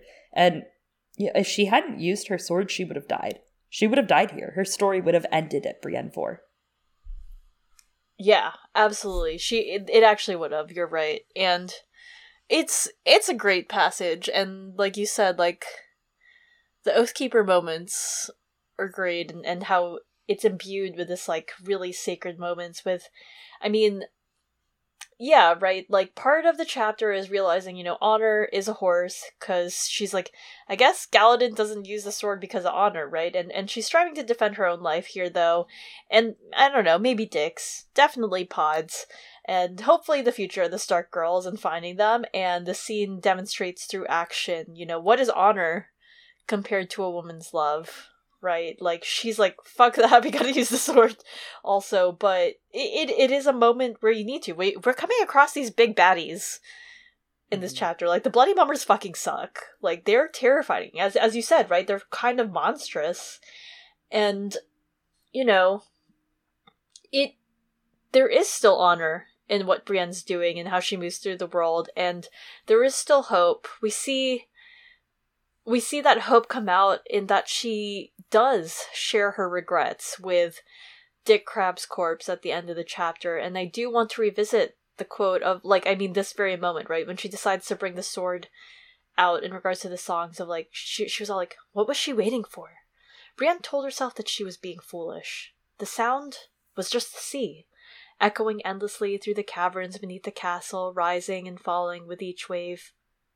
It did sound like whispering, though, and for a moment she could almost see the heads, sitting on their shelves and muttering to one another. I should have used the sword. One of them was saying, I should have used the magic sword. And so for just a second, in that moment when she is like, it's not just the sea, there are heads, there is whispers, she allows magic to come back into her life again, and to believe in the songs. She finds just enough faith that, yeah, it could be whispers, and yeah, the sword could be magic, and Brienne, can be a hero. In this light, she could be a beauty. In this light, she could be a knight. Yes! Oh my god, that's a perfect comparison. Exactly what this moment is. In every light, I love you, Brienne. Sorry. That's analysis. That is analysis. She is graceful. I don't know why Septa said she isn't. Like, that's like what Jamie's really chapters are dance, about. Let's be real. Not really dance. That's true. But Jamie has. He's like, wow. This is amazing. What a woman. She keeps Crabb to her side and they slip in, past the collapsed shell of the stable. She sees steps that head to a dungeon, a yard of weeds and pine needle, and even a slender young weirwood with dark red leaves sprouting up. A sapling, it's described as. I love this. This is the most mystical part, right? In this place that is so steeped with not only dragon lore, but first men lore and even magic. We have a weirwood that is scarce here in the south. Weirwoods are not common in the south, sprouting through the roof of these ruins. And it's a young one. It's not an old one. We don't know how young. We don't know how old, but it's a young one. And it's kind of like Brienne's here in the middle of what's feeling like a fucking pointless journey, right? So this weirwood is kind of mocking her in some sense, like, lol, they're not here. The girls aren't here. The Stark children are not here. But it's also this sign that's symbolic of the Stark children, the sapling, right? It's a sapling weirwood, a young weirwood, just like Sansa and Arya. It's super symbolic of the Stark girls, and it's a sign of hope, right? Like, keep going, Brienne. Yeah. Keep going on your journey. Keep going. The magic's still alive. And sobbing, she took another step. Pretty much. That kind of is what's going on in her chapters. Beyond, she sees the remnants of a fire. Someone had been here last night, or tried to signal to a passing ship, and Dick calls out, "Hello!" And Brienne hushes him. He says, "Someone may be hiding," and he calls again, and Brienne sees a sapling sway, and out comes a man, caked in dirt with a broken sword. She knows this face. It's Pig, with a Y. In a heartbeat, a second man slips out as well, in an iron half-helm and stained red silk, a throwing spear in hand. A third man drops from the weirwood. It's Shagwell. He swings a morning star, then all of a sudden at Nimble Dick Crab's knee, and it explodes into blood and bone, and he laughs. Ow. Yeah, he's really creepy. He's the horror aspect of this chapter, right? He's like hopping around in his gross motley with his morning star instead of a fool's flail. It's definitely very haunting when you think about it. And Shagwell comes forward, completely remembering the map Dick gave him, obviously. Brienne tries to protect him, but Shagwell brings the spiked ball straight down on Dick's face. Shagwell dances from foot to foot, spinning his morning star, taunting Brienne, saying she must want them, saying he's gonna fuck her up the ass, pump her full of motley seed. Timian, the other one, reminds him, like, you can't actually impregnate via the butt hole, just so you know, Shagwell. What a good lad, going out like a hero here. Brienne remembers suddenly passage for 3, and she realizes these are the 3. The companions are now much fewer, though. Timian shrugs, and he says they all went their separate ways after she bit Vargo Hoat to death. Good times. Rorge tried to slip out at Salt Pans, and Urswick went down to Old Town. Interesting. So we're going to see Urswick again in Sam's plot in The Winds of Winter. I never thought about that till now, that we will see him come back. And maybe he'll be fighting the men from the Brotherhood who went south of the Mander to look for food. I don't know. We'll talk about them in a minute. Interesting. They suck. Shagwell's like that guy who's like, oh, a woman looked at me, she must want me. And it's like, no, that was disgust. It's interesting that Brienne is coming across all of these brave companions, and I know we've kind of thought and wondered where her plot's going to take her. And it also makes me wonder if she's going to go back to the Reach during this, back to Old Town area, and if she'll finish off the rest of the brave companions, because as we see as we get to the end of her chapters, she does a couple more in. A couple more men that have been in her past, on the road, she does them in. But I wonder if she'll be the one to kill Urswick, too. Yeah, it's kind of, again, like hunting down those men at the melee. Like Arya's list as well, her list of the melee and her list here, and this is her list. That's a great comparison. She's got a blank list, or a blank page. Brienne's gonna write your name. Blank space, Chloe, blank space. Whatever it's called. Girl. Darn. Oh no, I've been found out. How will I go on? As a fake fan. Credibility shot. I'm out of honor. You're wasting my honor. The rest of them hoped to board a ship at Maidenpool. They tell her that the mountain killed the goat piece by piece, a hand one day, a foot the next, stump by stump. But a bird then called him to King's Landing, so he just finished it all off and rode off, and Brienne comes clean saying that, alright, you know what? I can't really convince you all that I'm a sister, so I'm looking for a Stark of Winterfell. And they tell her, like, oh yeah, we know that girl. She's with Sandor, allegedly, and she was headed off to her uncle's in Riverrun, and the hounds stole her. They heard it from Beric Sponge. He was looking for her too. We have a line of, we chanced on 3 of them after Harrenhal, and winkled the tail from one before he died. I want to know who they killed. Maybe it's nobody, right? Like, it could absolutely, positively be absolutely no one. No one important. It could just be red shirts. But not a real it's curious. Person. Yeah, NRPI. But it's curious that we don't actually know, because timeline-wise, this would have been, like, after the battle at the Septry, end of ASOS, right? Before Feast. And that there's also the idea that the Brotherhood just split up, too. So maybe they got some of the outliers from the Brotherhood. Like, the Stoneheart faction exists, and then there's the other faction. So maybe it's not just Edric Dane and Stoneheart faction, but maybe there's also the split. I do think because Urswick is in Old Town, it is likely that there might be a meeting between Urswick and the men searching for food out on the Mander, Greenbeard and the Mad Huntsman. Yeah, I could see that they've split up, and we'll probably see, right, a lot of roaming bands of outlaws, so... Yeah. Wouldn't be surprised if some of them are just nameless ones. Yeah.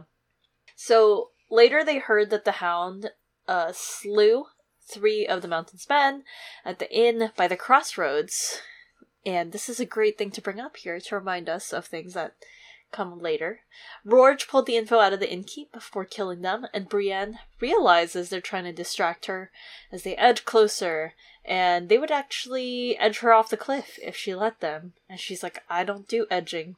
And she tells them to stay back, and they threaten her some more with various fucking of holes of her body. They say if she gives them gold, they'll let all of them go. Once they've each fucked her, though, like a proper sex worker, and a silver for each fuck, or they'll take the gold and rape her anyway, and then they're like, what's your choice? These choices suck. I hate this reindeer game. No chance and no choice right there. But she does make her choice. She decides to fuck them up with Oathkeeper. First is Pig, through the throat. She thinks, I did not flinch, did you see, Sir Goodwin? Timian's next, but Shagwell covers her back, and she's surrounded. Shagwell says she's mad with Moonblood. I'm so glad that his death was the most drawn out of the three. Choose one and kill them quickly, she thinks. Not doing so hot being surrounded, but then, suddenly, out of nowhere, a rock hits Shagwell in the head. Go Podrick. Yeah, he has proven himself. He is battle-worn a little. And it turns out, I think, like, Pods climbed a wall or something, right, to throw rocks to create this distraction. And it reminds me a little bit of, like, when Brienne and Jaime are escaping some of those, like, people from Riverrun, who are definitely named characters that I've forgotten because I'm a fake fangirl. And she throws, like, rocks on them to distract them. And by rocks, I mean, like, actual boulders because she is very strong. But it reminds me of that. Yeah, that's a great point to bring up. And this is kind of a mirror to Tyrion, too, right? When he saved Tyrion at the Blackwater. Yeah, with the distraction of the bad guy again. Yep. Pod's a great sidekick. Yeah. He's very plucky. I love him. He is. The blade became a gray blur. Timian wounds her in the shoulder, but she slices his ear and half his cheek off first, hacking his spear apart and plunging the steel into his belly. He claws at his belt for a dagger, so Brienne chops his hand off. That one was for Jaime, she thinks. Get him, girl. And to be fair, that also makes me think of Tyrion. That one was for Jaime. That's a very Tyrion thing to say, right? That's something Tyrion would think while doing something. That one's for my brother. And also, there's something very interesting in the way that she slices Timian's ear and face, because isn't that the injury she gets later? Yes, yes, absolutely. It's the exact injury we get in the very next chapter in Queenmaker for Myrcella when she loses her ear and part of her face. Also in Dorne, it's Timian who's Dornish. Really fun connection. And I mean, there's a lot of the stuff we talked about earlier with what we learned from Nymeria, right? The trip with the Rhoynar and going to the Basilisk Isles. But we also have Garen of the Croyane in the next chapter, right? Of the orphans of the Greenblood. Yes. Lots of Dornish connections in the end. Could Brienne go to Dorne? Are we going to Dorne? Are we going to Dorne next? I mean, we could We're out of Dornish characters, aren't we? We're doing Sansa next. I thought that was clear. That's right. That's true. We were discussing. We're doing Sansa next. That's a great connection. And like what? She even gets a scratch on her face too, right? So a little foreshadowing.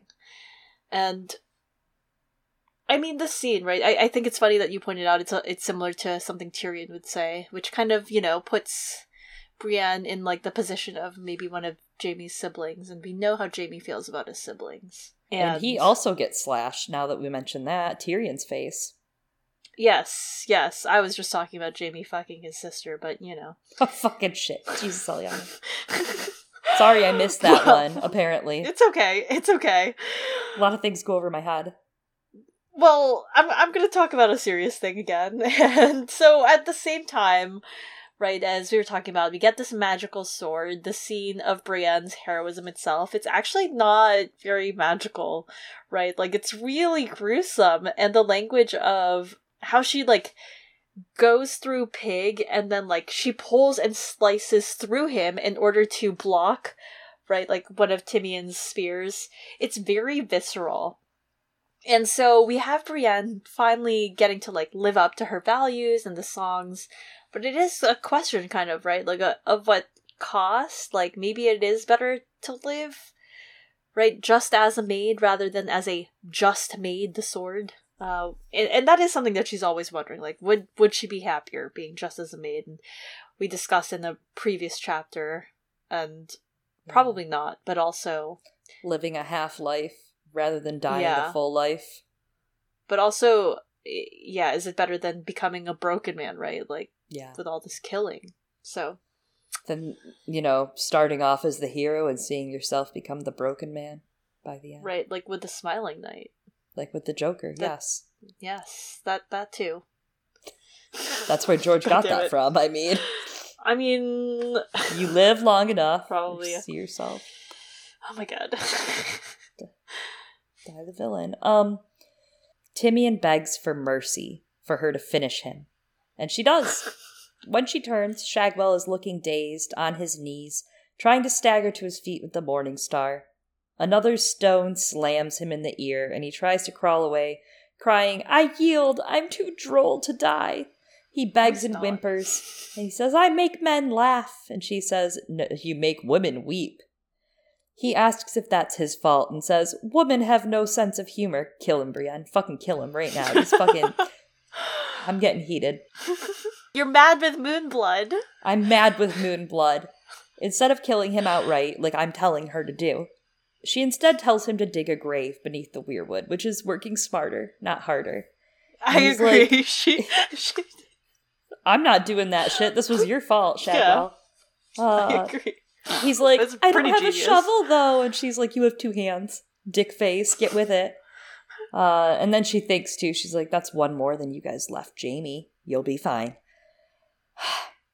It's so sad that here Nimble Dick is bleeding out right at the weirwood. And then he gets buried in front of the weirwood. So earlier we had that line that the way that he told the stories, it was as if his people watered their pine trees with blood. And here Nimble Dick is watering the weirwood with his blood. Technically a sacrifice at the weirwood, right? A blood sacrifice to christen her sword. Wow. That's interesting. Just saying. Maybe activating that tree even. Activating, yeah, maybe it's gonna grow real big now, motherfuckers. Also, like, Bran can probably see everything happening. Cool. Yeah. Or is that a metaphor for her, the tree? Is she the tree now, you know, being christened also and fed the blood? I mean, it does feel like she's not a maid anymore, even though, like, not by hymen, but just by, like, you know, sword. Yeah, there's sword and there's blood involved, right? So this is absolutely very much this is a loss of innocence, this innocence, and like you said, it's interesting to think of it like that in terms of her virginity, but in terms of killing. I mean, her and Jamie was just over the pants foreplay. Dry humping. They were dry humping with the swords. This is the real deal. I mean, she's orphicing it, you know? She's like, ugh. It's like, I guess not. But I mean, like, in terms of the innocence thing, right? Like, it's interesting to... That's like, moreover what I meant. Yeah, like, it's innocence lost. Like, this is very much so her having to shed a skin of hers that had been on for so long, right? Yeah. And she, like, really goes all in on it. Because, as you said, she's working smarter, not harder. Because she makes this man dig the grave. And then kills him right after, right? Because he's like, also, why bother? Leave their bodies for the crows. He's like, I don't fucking care about my teammates. She's like, it's not for you, you idiot. The other 2 can feed the crows. Fuck them. Dick's gonna have a grave. He was a crab. This is his place. And night falls by the time Shagwell is done, and then Brienne sheathes her sword to gather Nimble Dick Crab into the hole. And there's those Sandor vibes, right? Because she makes... she makes Shagwell the gravedigger, not herself. And one more time, to reiterate Chloe, smarter, not harder. But there is, like, also, like, besides the Sandor echo, this line of, the ground was soft from rain, and even so, it took the fool the rest of the day to dig down deeper. So obviously in a literal sense, the fool is Shagwell, but I love that phrase of dig down deeper because it is a common phrase, I would say, in like everyday speech referring to introspection, right? Like you gotta dig down deeper inside yourself to find whatever, the strength to do blah, blah, blah. And a lot of this chapter has Brienne thinking of herself as the fool on this journey with Dick Crabbe, like, what the fuck am I doing here? And so she's digging down deeper enough to realize that line that everyone loves from this chapter. I'm sorry that I never trusted you. I don't know how to do that anymore. Sobbing, screaming, throwing up. That's analysis, right? It's so sad. That's analysis. This is so sad. I'm so sad right now. My God. It's sad. It is sad. Because she wanted to. She wanted to trust him. But I mean, she gets that thought, like, maybe I should have stayed with Illifer and Creighton. And it's weird that she says that to me, because I'm like, those guys, I mean, they were fine. They were harmless. But I also feel Nimble Dick is similar in that. However, he's not. Like, I mean, he was able to fool fools and able to fool these men and get away with it till he didn't. I mean, he caused trouble. He had debts. He was, but that doesn't mean he's a bad person. And she was just starting to, like, trust him. Like, she was just starting to trust him. And it comes out of nowhere that Shagwell just crunch. Bye. That, like, morning star to the face was, like, within 2 minutes. Yeah, she kind of led him on this... wild goose chase. On this goose chase, as you said. And he kind of dies for it. And it's like, fuck. And... yeah, I mean, as you pointed out, when she was like, maybe I should have stayed with Creighton and Illifer. I mean, the same line applies to them, right? Because she didn't trust them.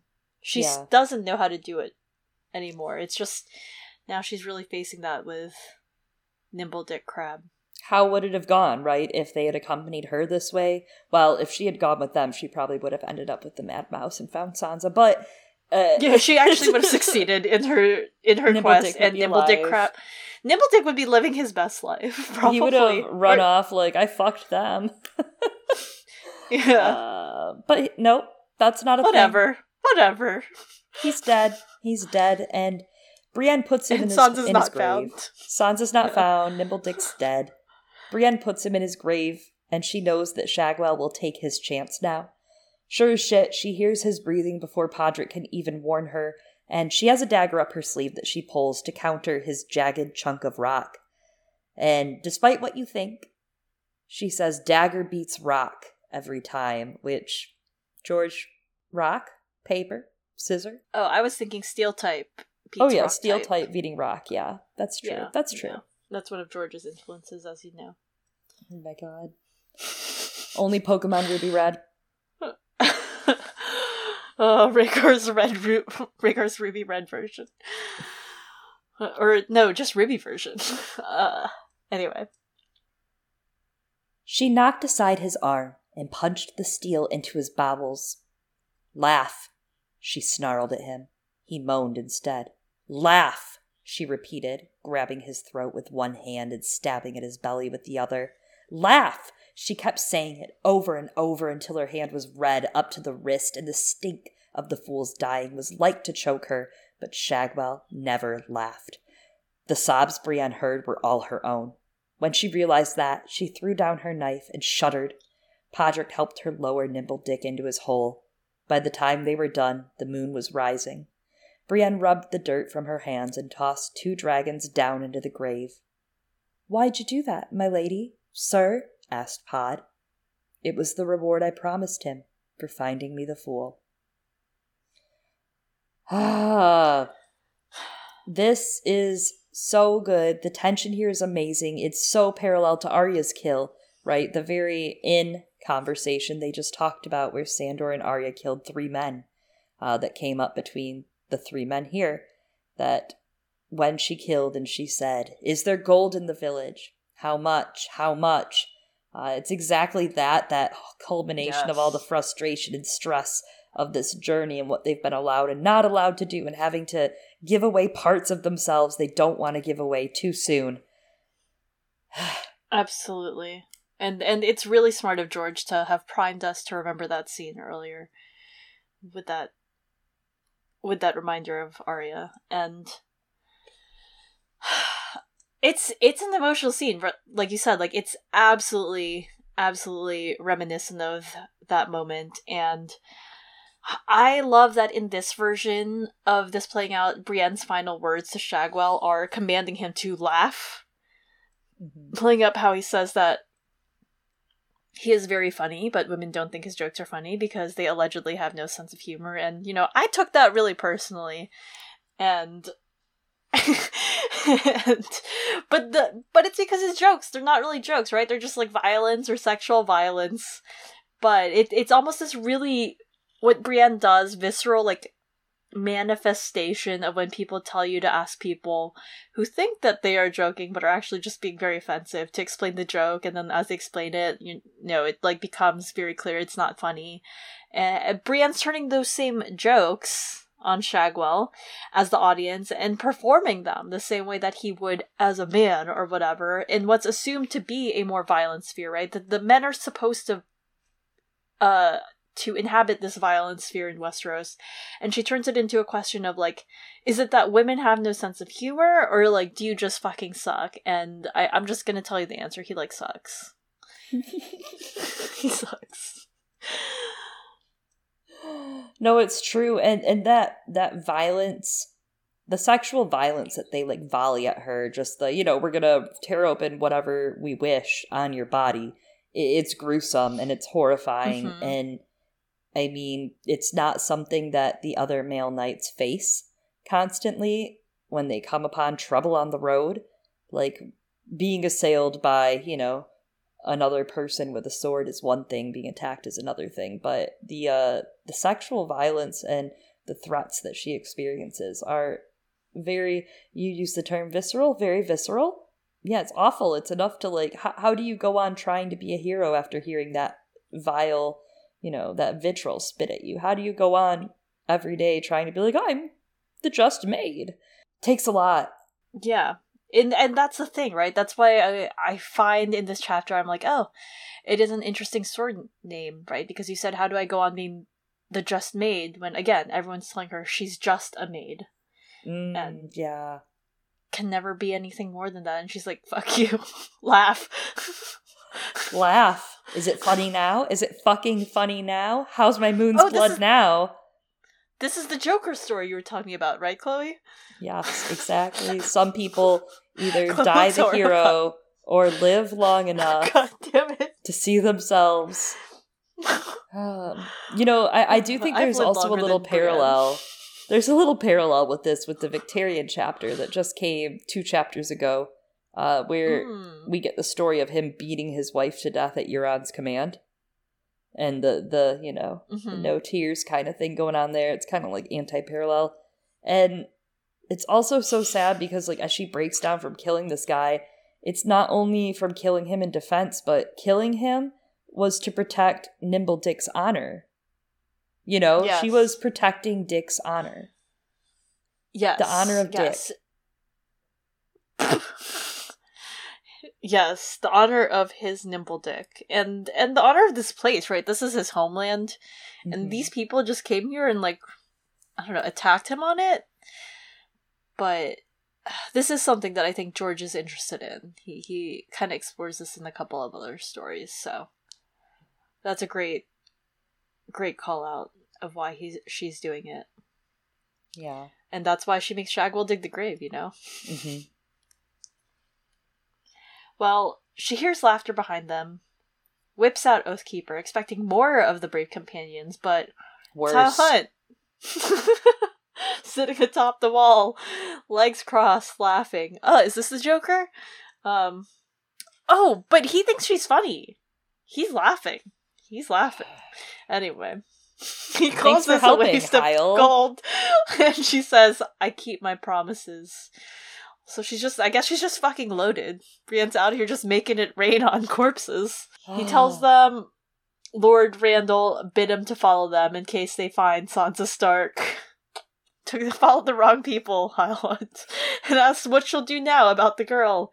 Brienne says that allegedly she was taken by the Hound on the Trident, if what the men said was true.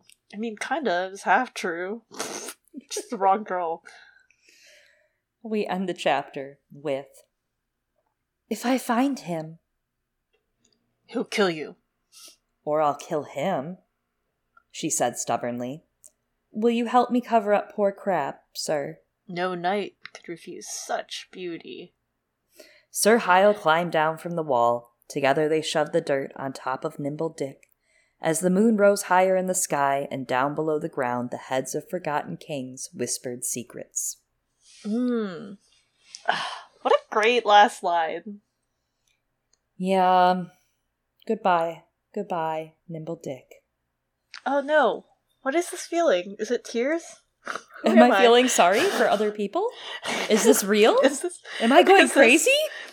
Am I feeling things? Oh, sorry. I just got emotional about thinking about, it reminds me a little of that line of "and the night was alive with the music of dragons," but I completely fucked up the line. But it's kind of like that. But it is actually magic and it's not actually magic, But it is at that same, exactly, because it's like then in the meta sense, that is what the magic is too. Like it doesn't have to be fire and R'hllor and sparks and magic to be magic. Like the fact that this castle that people used to live within and thrive within is standing here with a weirwood growing in the middle of it out of fucking nowhere, a young weirwood. And that, the elements have carved this castle out, right? Like, the caverns below the castle weren't always there. That was carved out by the tide. So, it's nature's magic. It's the land's magic. The land has reclaimed it. Nature is healing. A weirwood is growing. Nature is healing. And now Nimble Dick has gone to become part of that cycle, right? Like, that circle of life. Like, he's fed the weirwood. And just that she would believe, as in his death and think, oh, it's the king's whispering secrets and not thinking it's the sea.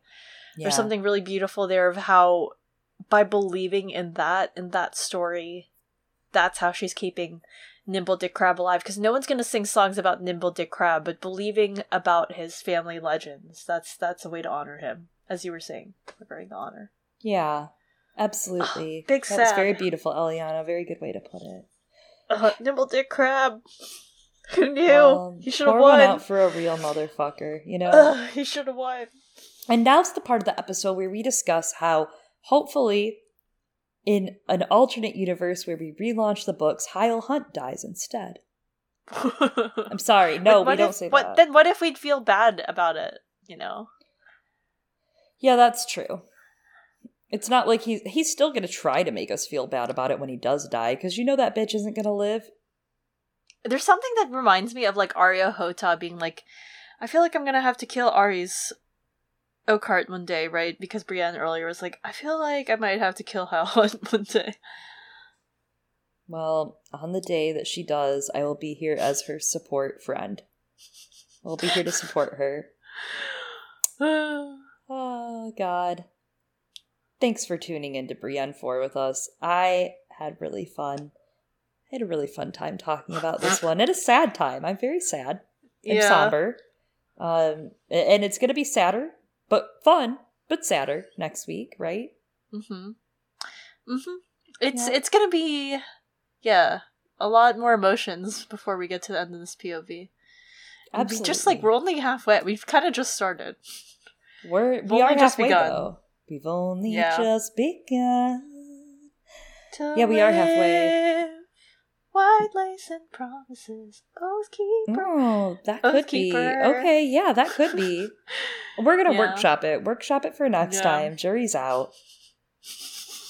Laugh. I should start doing that to our listeners. Laugh. Please clap. Big Jeb vibes. Oh my god. Thanks so much for listening in this week. We will be back next week for Brienne 5 with our good friend Sam of the Rainbow Guard. Excited to have him on. Yes, and if you want to let us know your thoughts about Nimble Dick Crab or anything else, Brienne or Song of Ice and Fire or whatever, be sure to let us know. You can shoot us an email at girlsgonecanon, CANON, @gmail.com, or you can shoot us a tweet or a DM at girlsgonecanon on Twitter, or follow us there, right, to keep up with when we get our new episode with Sam. Yes.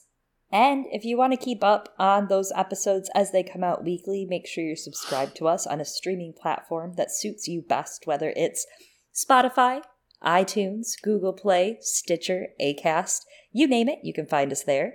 And, of course, you can always find us on our Patreon, where all of our episodes are hosted, but also all of our bonus episodes in the Stranger tier and above. And, of course, please remember, this month we are doing something very special, very different. We're going to be doing The Song of Achilles. A much different song. A Song of Achilles. ASOA. It's close. It's close. It's very close. Yeah, I'm so excited to read The Song of Achilles with you all, and I hope you at home take a read yourself. Listen in. It'll be great. And don't forget, if you are a Thunder tier or above patron over there, you can join us for brunch December 18th, 1 to 3 p.m. Eastern Time. It's going to be some reindeer games of Thrones. As always. These reindeer games. As always, I've been one of your hosts, Chloe. I've been another one of your hosts, Rudolph. You've got Chloe, Eliana, and that's all you have. I don't remember all the rest of the reindeers, only but fucking do Rudolph. You recall Jaehaerys and Alicent are small. We'll talk to you guys next week. Bye.